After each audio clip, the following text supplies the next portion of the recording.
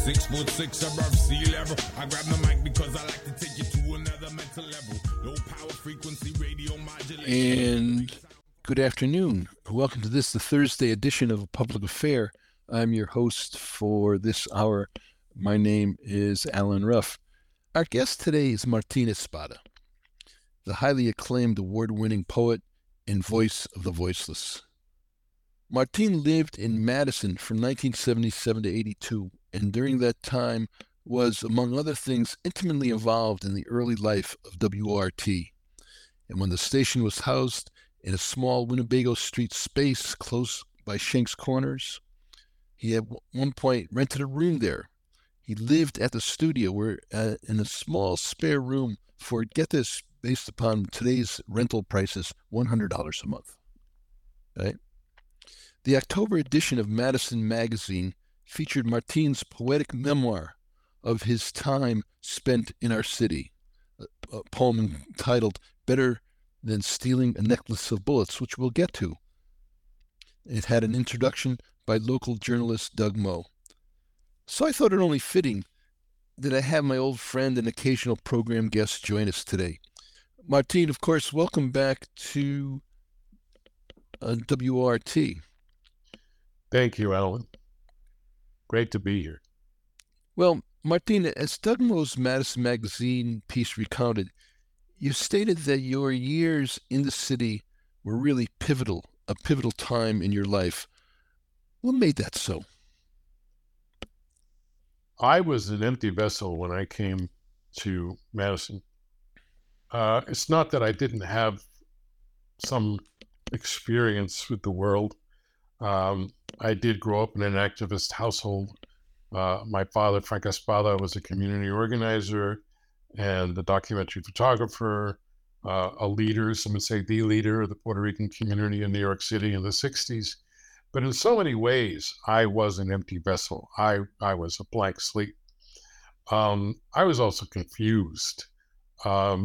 I migrated, to use that word, 900 miles to Wisconsin without knowing where Wisconsin is. I thought Wisconsin is where Oregon is. I came to Madison for the ocean. And I came totally unprepared. I didn't have a coat. I didn't have boots. And so it took a while to, so to speak, find my feet. But I got quite the education in Madison. I got an education at the university, and I got an education in the streets. And that really is the subject of the poem that appeared in Madison Magazine. So, Martín, talk about that Madison you encountered, the social and political environment of the late 70s that's still influenced by the ferment of the previous decade. I know when I came here in 1974, a bit before you, I was wowed by the resiliency, the energy, the political culture that was still very vibrant and visible at the time. Absolutely. A part of my education was engaging with that political culture, that counterculture. Keep in mind, of course, that the war was very recent history. Relatively speaking, the war in Vietnam had just ended. And so there were still signs of it politically and even physically in Madison. But there was this very strong counterculture. I had never seen the likes of it before. I remember the Green Lantern. I remember the Yellow Jersey. I remember Gilman Street books. That was a lifeline for me. I would wander in there and spend hours in there, even though I was, financially marginal, shall we say. And that was no problem. I was basically treated it as a library. And I read and I read and I read.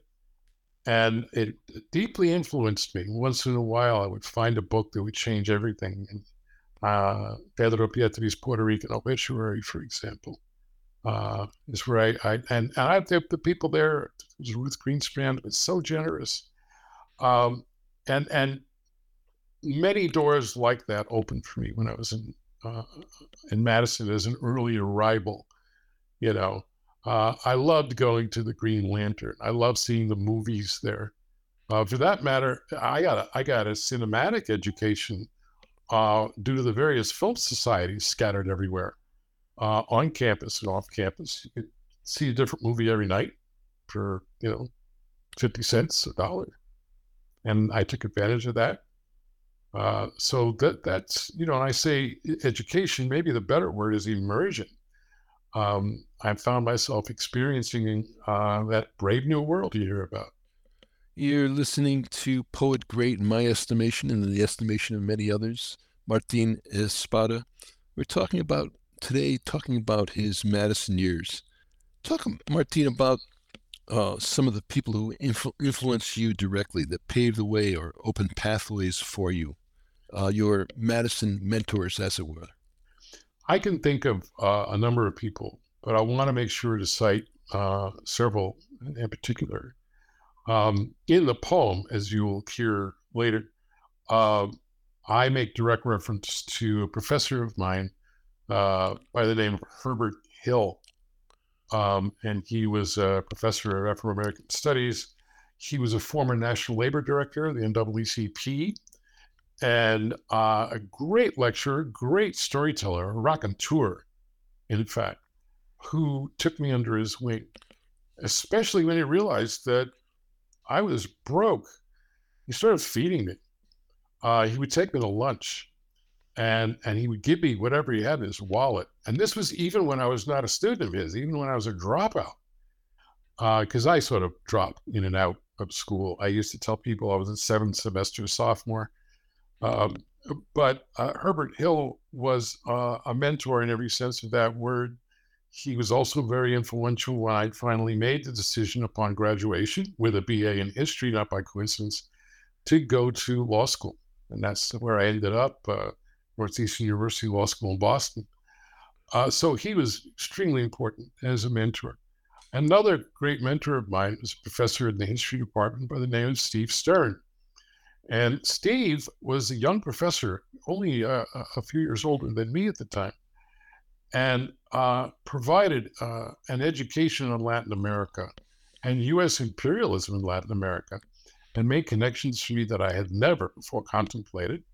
Also became a great mentor and took me under his wing, introduced me to many people in the Latin American community in Madison. And is still a friend. Is still out there and cheering me on. Those are professors. Of course, you would expect some mentorship coming, or hope for some mentorship coming from there. But there were also mentors in the community, and I would be remiss if I did not mention David Velasquez, who was not only a great friend of mine, but a great friend of yours, Alan. David was a community organizer, but also a natural teacher. I would say one of the most gifted natural teachers I ever encountered. He had the ability to articulate these great ideas, make the abstract concrete. He had a grasp of history. He had extraordinary life experiences as an organizer, and he was a roommate. I ended up living with David on Curtis Court. We that little alleyway or passageway behind the Avenue Bar. It was right behind the Avenue Bar, and it was considered the height of culinary experience for me to go from my hovel at Curtis Court right across the way to the Avenue Bar and pick up a cheeseburger. You've already referenced a number of community institutions. A good part of your Madison tenure centered around WORT, as we've already alluded to. How did you happen to come to the station? What was that about? Shrouded in mystery, as they say. I can remember several people who introduced me to the station. One was David, who was participating in a program called Third Worldview on Sunday afternoons. I eventually took over that program. Tom Sinks was another one who was working on that program. They were looking for somebody to take over, and they basically trained me, between David and Tom, to do that. But I can remember a fellow by the name of David Anthony. I can remember another fellow by the name of Jim Stevens. I used to spend a lot of time with Jim Stevens, who was a poet and a jazz programmer, and introduced me both to the community of poets in Madison and also to jazz. I knew nothing about jazz before I met Jim Stevens. And so they were, that was my entree into the station. And again, because they were looking for somebody to take over that program, it was very easy for me to step in and say, okay, I'll do it. I had no idea what I was getting myself into. But I did that program for quite a while. Of course, the discussion of your time at WORT brings us to your poem that appeared in this month's Madison Magazine, Better Than Stealing a Necklace of Bullets. Let's get to that. How did the piece come about? Set the stage for our listeners, if you will. Well, I'm now 66 years old, and that has me in a reflective state of mind. I am combing my past. I am looking for those places, those turning points in my life that made me who I was and am. So I realized I had not written very much of anything about Madison in the form of poetry.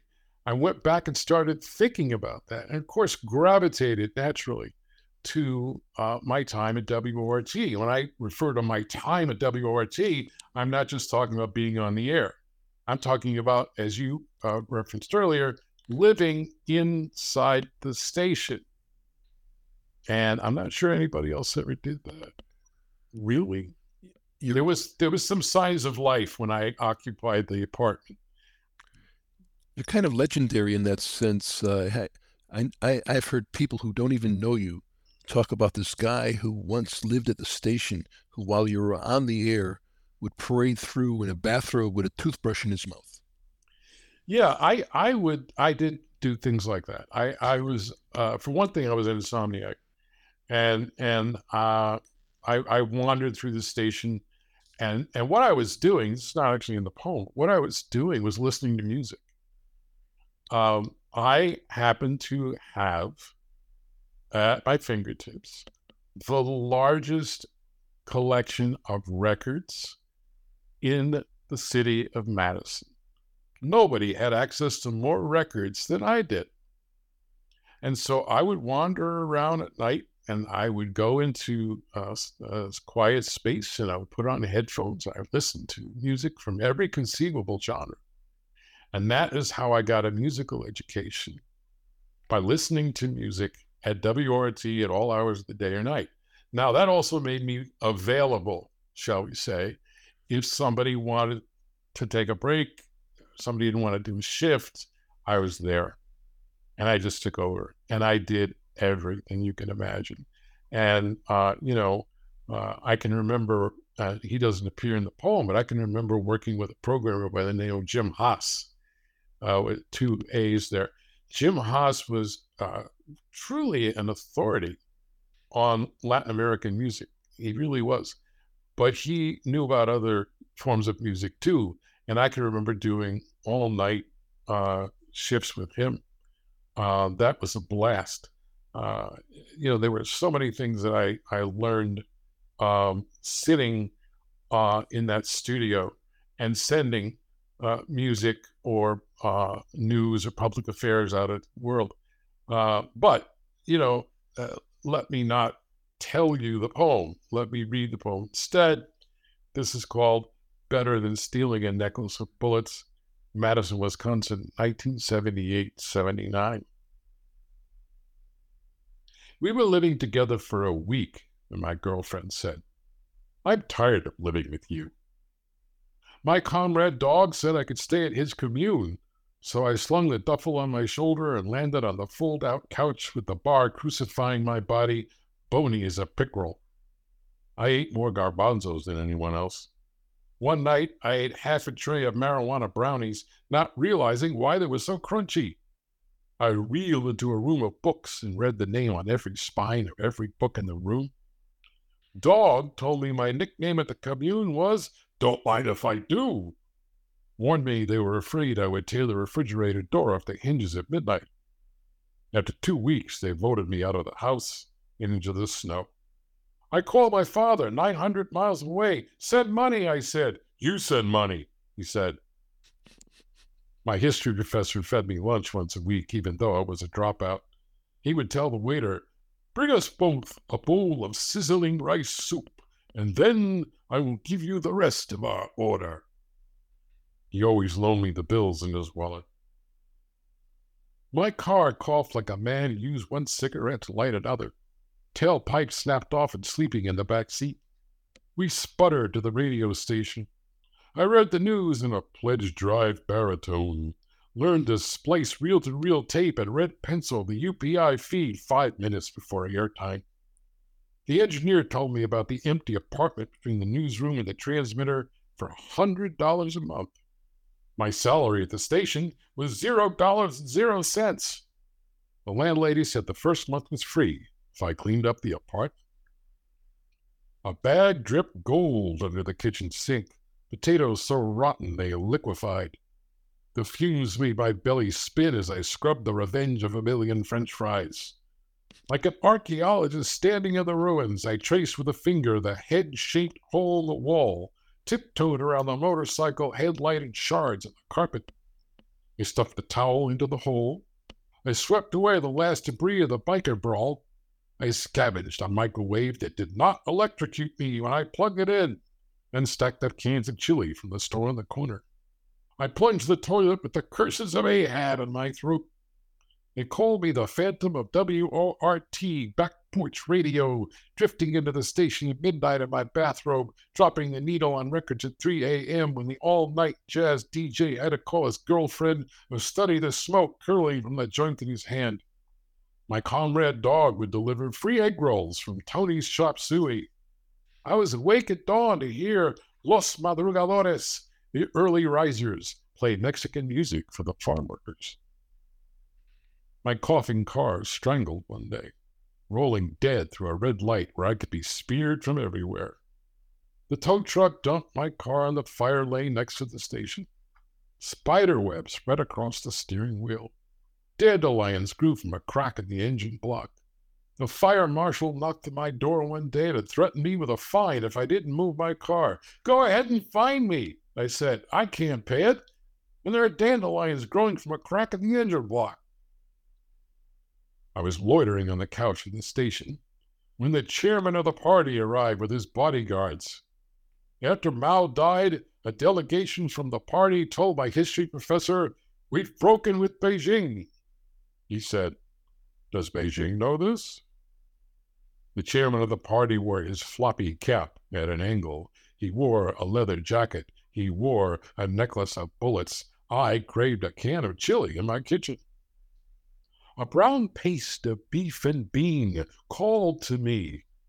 The bodyguards of the chairman blocked the doorway and folded their arms wordlessly. Instead of scraping out a can of chili, I sat in the studio with the chairman and the host of the classical show, who loved Mozart and hated me since we once dated the same woman. I could romance her in Spanish. Whenever the classical music host would ask a question, there was a crash, as if the chairman of the party brought his own cymbals to the interview. My head clanged in my headphones. The host who loved Mozart said to the chairman of the party, "Sir, your necklace of bullets keeps swinging into the microphone. Could you please remove it?" The chairman of the party laid his necklace of bullets on the table next to me. I thought about snatching the necklace of bullets and dashing out the door to pawn it for a month's rent. I remembered the bodyguards glowering in the doorway. The next day, there was a knock on the door. The fire marshal must be back. At the door stood a diminutive man who collected cars. I confessed everything.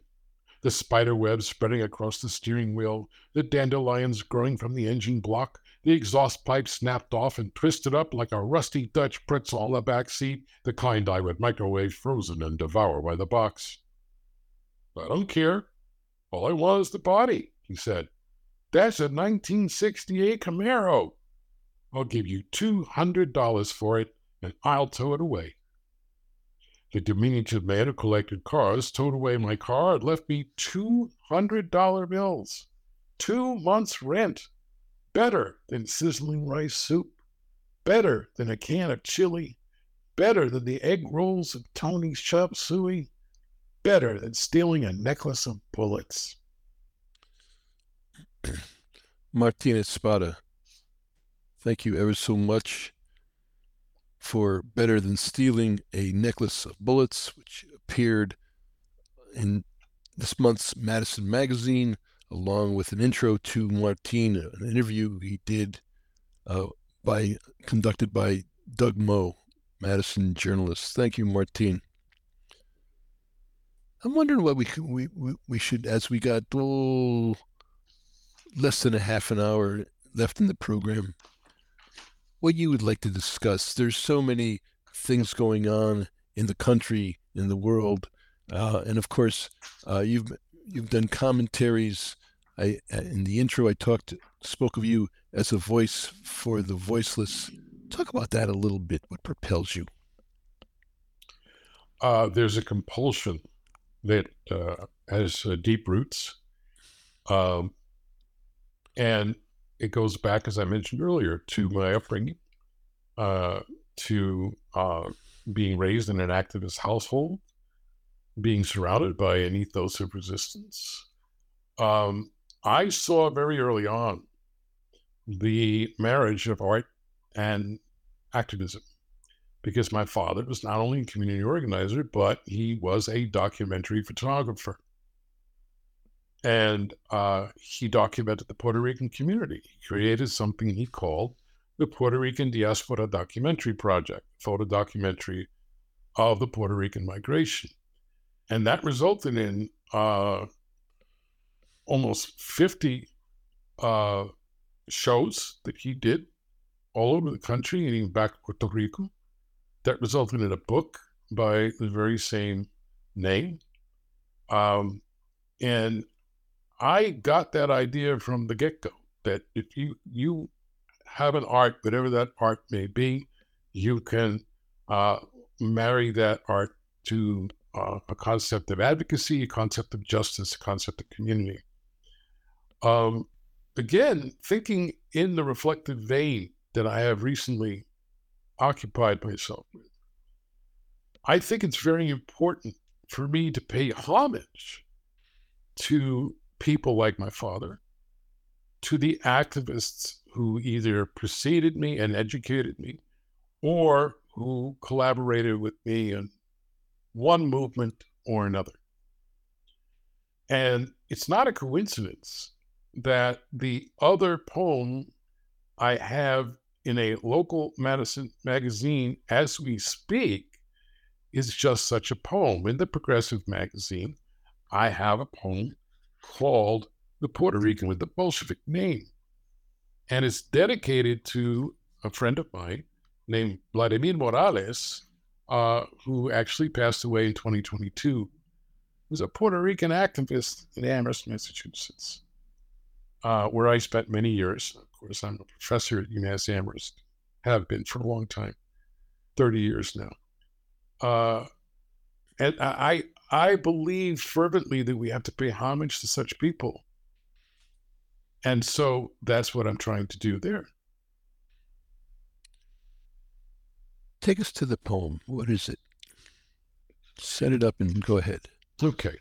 So, as I said, this is the poem that appears in the current issue of the Progressive magazine, and which is still going strong.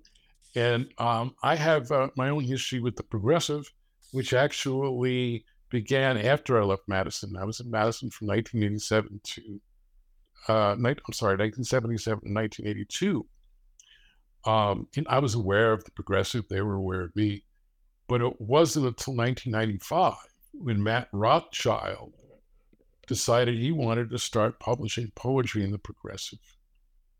And he came to me, and Matt did two things that I am forever be grateful for. One was he said, I would like to publish you in the magazine. And we went ahead and did. I gave him a poem, Sleeping on the Bus, it was called, about my father, who was arrested in Mississippi for not going to the back of the bus when he was in the Air Force. So that was the first thing that Matt did. But an even more important thing that Matt did was to say, hey, why don't you tell me who the poets are these days? I'm going to reach out to them. And I gave Matt a long list of poets that I thought were very important. And many of them were activist poets associated with Curbstone Press in Willimantic, Connecticut. Matt did it. He went out.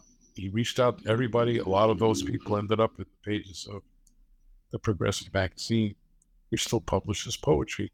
And now this poem appears in its pages with thanks to Jules Gibbs and Norm Stockwell.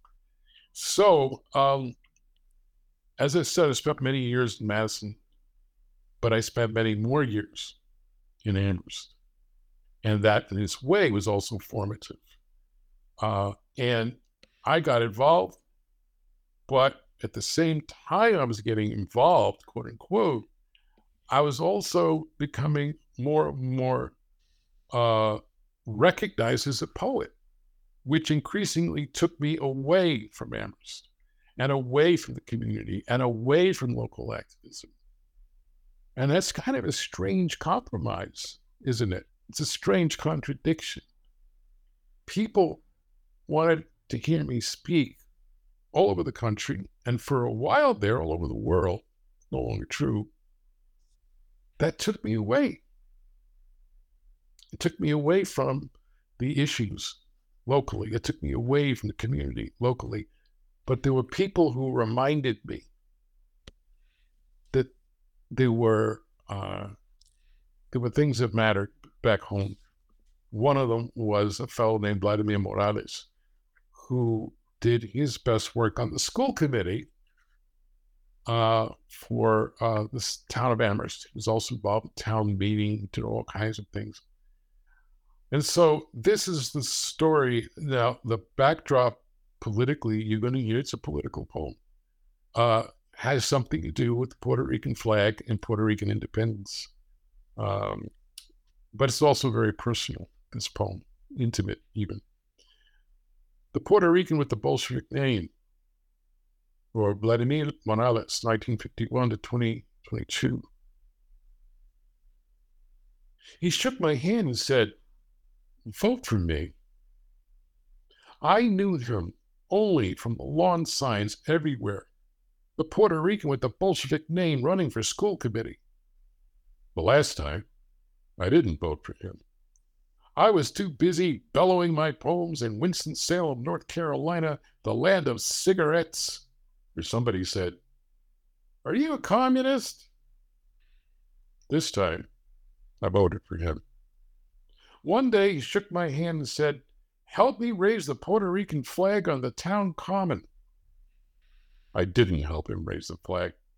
I was too busy bellowing my poems in Newcastle, England, the land of coals, when a white-haired gentleman raised his hand and said, I'm sorry, sir, but where is Puerto Rico?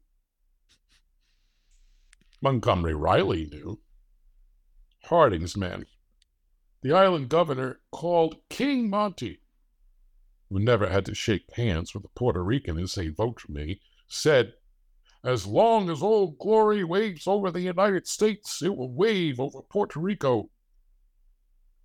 The only flag to raise is the flag confiscated by King Monty's chief of police. The only flag is the flag of rebels caged like mice for experiments in electricity. In another century, another country, we raise the flag on the town common. Sometimes we struggled with the clatter of dead leaves wrestling with the flags that flapped up and down the pole, the editor of the neighborhood Puerto Rican paper aiming his camera at us to blur the poet and the politician. Once the rains came, and I gave directions from the black wing of an umbrella as the Puerto Rican with the Bolshevik name hoisted the flag like a kite into the raindrops. "Looks great," I said. We scurried off for breakfast burritos. The raising of the flag, the flurry of petitions, the tally of votes at town meeting, the rallies on the common, the resolution against the Navy war games cratering the coral reef in Vieques, all dissolved away the day the Puerto Rican with the Bolshevik name slid behind the wheel and drove me to the emergency room, my hands gripping my belly, the morphine IV and the surgeon's knife waiting for me, as Vladimir waited for me, in the room with the TV stuck on Fox News and the snack machine guzzling quarters. Now, too late. I signed my name to his petition. I am not too busy anymore. Martín Espada, reading from his work, The Puerto Rican with the Bolshevik Name for Vladimir Morales, 1951 to 2022. Once again, Martín, thank you ever so much. We have a good deal of time left. So I want to open it up a little bit to maybe a broader discussion. Mm-hmm. That is, if someone like myself is going to, if someone asks, Martín, what are the fundamental issues of our period as you see them? What would your response be? Oh, okay. Could you? My first response would be, could you define your terms? You've been around the academy. I mean, it's a very broad question. So yes, of course. What I'm asking for is, narrow it down, I guess. Well, there's certain basic issues, not even issues, but ideas about how what we live in operates, who gets what, and so on, race and class, myriad issues, myriad concerns. I'm wondering what draws your attention these days. Okay. Well, there's so much, but again, in the spirit of reflection, thinking about how to sum up a life and what it all means in the present, I have, and you have, seen many movements come and go, many crises come and go, and we have to ask ourselves, what do they have in common? What can we learn? How can we move forward? I am struck, for example, by the fact that a few years ago, due to the murder of George Floyd, all of our attentions were suddenly focused on police brutality and homicides committed by police, especially against people of color, especially against the African American community. And there were untold and uncounted numbers that poured into the streets. There was ferment. The language itself changed because of this movement. And now, let's flash forward to the present day. Where is our movement against police brutality today? Where is our consciousness around the continuing police oppression of communities of color? We were so sensitive to that just the other day. Where is it? I think about this because, and you and I discussed this, there was a homicide recently in Philadelphia that really grabbed my attention. You're asking what gets my attention these days. So this happened, a few weeks ago, maybe a little bit further back on the calendar than that. There was a young man, Puerto Rican, by the name of Eddie Irizarry in Philadelphia, who was a mechanic, worked on cars with his father, who was also an auto mechanic. Eddie spoke virtually no English. Eddie had some mental health problems. That's the background. Eddie was driving his car erratically, according to the Philadelphia police, and they followed him. He made a wrong turn, and then he parked his car, parallel parked it even, very carefully, at which point these two squad cars pulled up next to Eddie's car. They got out. Officer Mark Dial had his gun drawn. His partner yelled something. And Mark Dial fired 6 shots.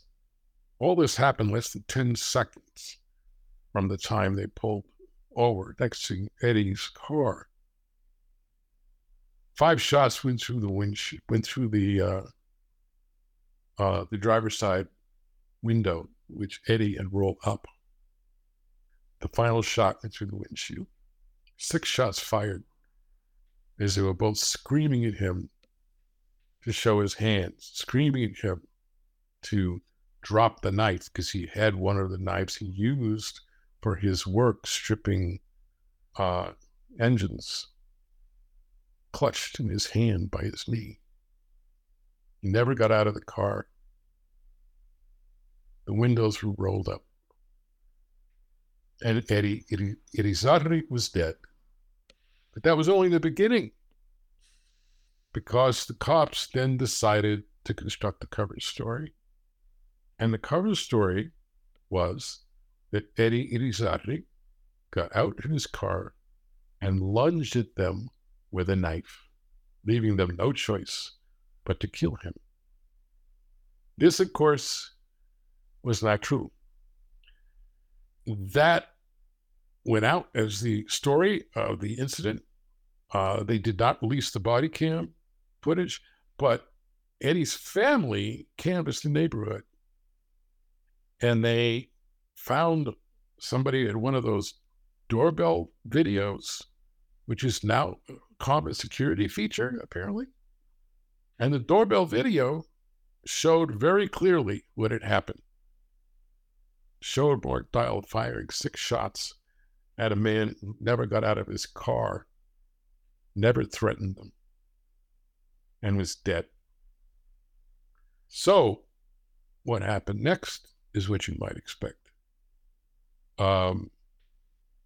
Officer Dial was fired not because he killed Eddie Irizarry, but because he didn't cooperate with the internal investigation. Chief of police resigned, murder charges were brought against this officer, and immediately dismissed by a local judge. I wrote a poem about that.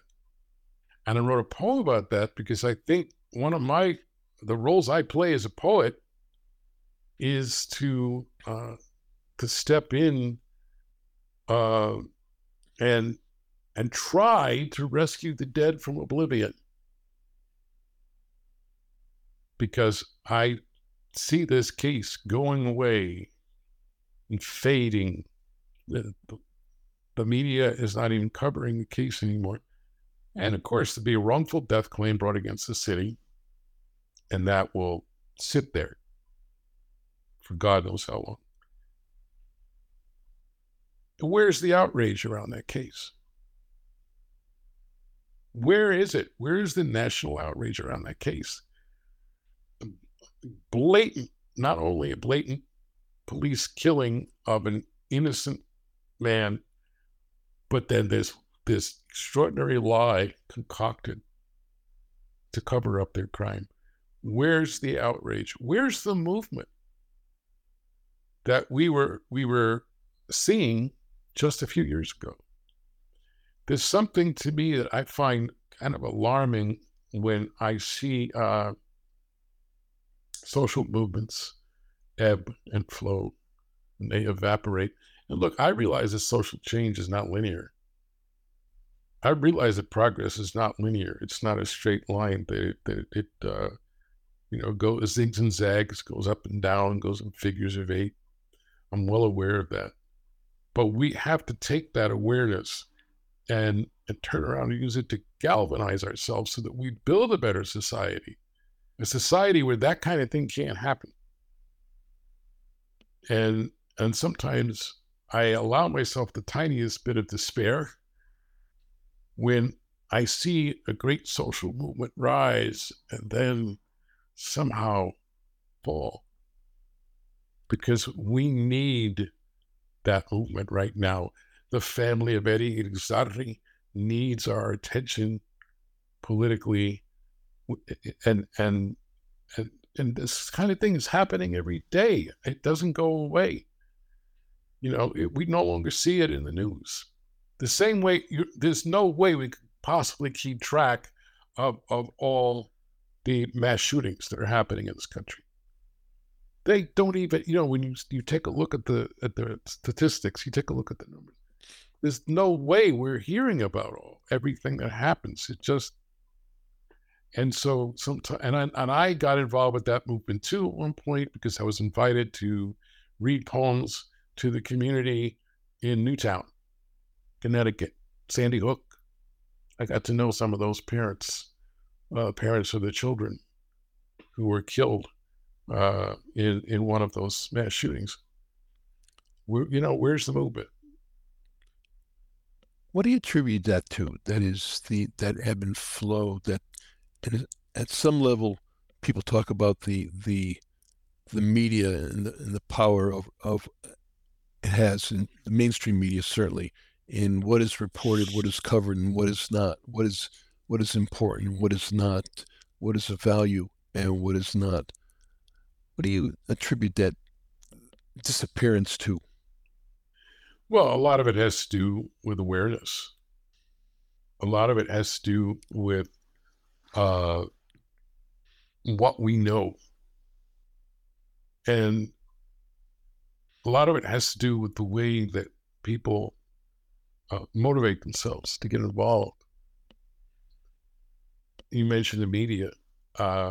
I see less and less opposition every day in the mainstream media. I need to see more of the kind of alternative media that WORT represents. And I'm not just buttering you up here. I need to see more the sort of opposition that the Progressive Magazine represents. And I'm not just, buttering them up either. When we think about activism, we have to think about information. We have to think about not just information, but motivation. It's not knowing what's going on is necessary, but not sufficient. We also need to feel moved, hearts and minds, and so that strikes me as essential. What you're doing, what others like you were doing. And the need for organization to bridge those periods of ebb, the ongoing political education that cannot be left to just spontaneity, but must be organized. The absence of those institutions on the ground is also crucial, is telling, I believe. Yeah, I mean, look, it's a fundamental principle. Organize. And when you think about the fact that, for example, a very, very small percentage of the workforce in this country is actually organized, and that percentage shrinks every day. But people need to organize on all fronts, and yes, they need to organize politically. there is a striking degree of alienation and isolation in this country right now. And we are always experiencing that sense of isolation and alienation, that sense of helplessness, a sense of estrangement from the political process, sense of estrangement from our own government. And our president, who I think has made an utter fool of himself in his recent visit to the Middle East, with respect to what's happening, the horrific events happening there. This is the kind of situation where people feel politically helpless. They feel so small, and yet we have to do whatever is possible to connect to each other. And it starts on the ground. It starts with people talking to each other, one to one. I would quote that many politicians have used this expression, right? All politics are local. Tip O'Neill got credit for it. Boston politician. He wasn't the first to say it, but that's where it begins. We have a few minutes left. How do we head toward a wrap here? Some final words. What you just ran through was quite something in my estimation. But how do we sum up? Are you continuing on with your writing? It's a struggle sometimes. I do have another book in the works, approximately 40 poems in that manuscript. It will be published by Knopf, but not for quite a while. I still have work to do. It is slow going, but there are many stories to tell. I will never run out of stories to tell. I am a narrative poet, but that means I'm a storyteller at heart. Here we have in a sense, a founder, one of the originals of that first generation of Wortistas that gave his time, his sweat. One thing you wrote, I had to flash back on. You talked about learning how to cut audio tape, and a lost art, and that we all, would splice and cut and rush before the program began, and so on. It's all electronic now, but you did that. I did that. So many folks around getting out the news or the public affairs, especially, rushing in the last minute with the red pencil and editing the UPI wire, which is long gone. So I really enjoyed and found moving parts of this incredible hour. What else? We got 2 minutes, Martin. Give us an outro. Well, and most people don't even know what the word outro means. Intro, outro. Intro, outro. Well, in a sense, we're still cutting that tape. We're still splicing. We're still using a razor blade because as much as we have advanced technologically, politically, and culturally, I think we have taken a step back, more than one step back. And we need to keep going, to keep fighting in order to gain back whatever it is we have lost. It's not too late for us to fight. You and I, Alan, are not going to see the fruits of our labor. And that's something we have to accept. We're not going to see the society that we wanted to build, but we can keep fighting. We keep doing something to move society in that direction. We can keep agitating. We can keep raising hell. That was my father's great admonition to me. Raise hell. Well, raise hell you do on occasion, Martín Espada. You've been listening to Martín Espada, the highly acclaimed, award-winning poet, voice of the voiceless, activist, and writer and much, much, much more. As I mentioned at the head of the program, he lived in Madison from 77 to 82, so you should check out his poem in this month's Madison Magazine, and the intro, a biographical sketch of Martín Espada by Doug Moe. I've been your host for this hour. My name is Allen Ruff. I want to thank Jade for helping to produce. Jack is our engineer today. I want to thank you, our listeners, and of course, Martín Espada. I want to thank you. I've been your host for this hour. My name is Allen Ruff, and I'll be talking with you next week.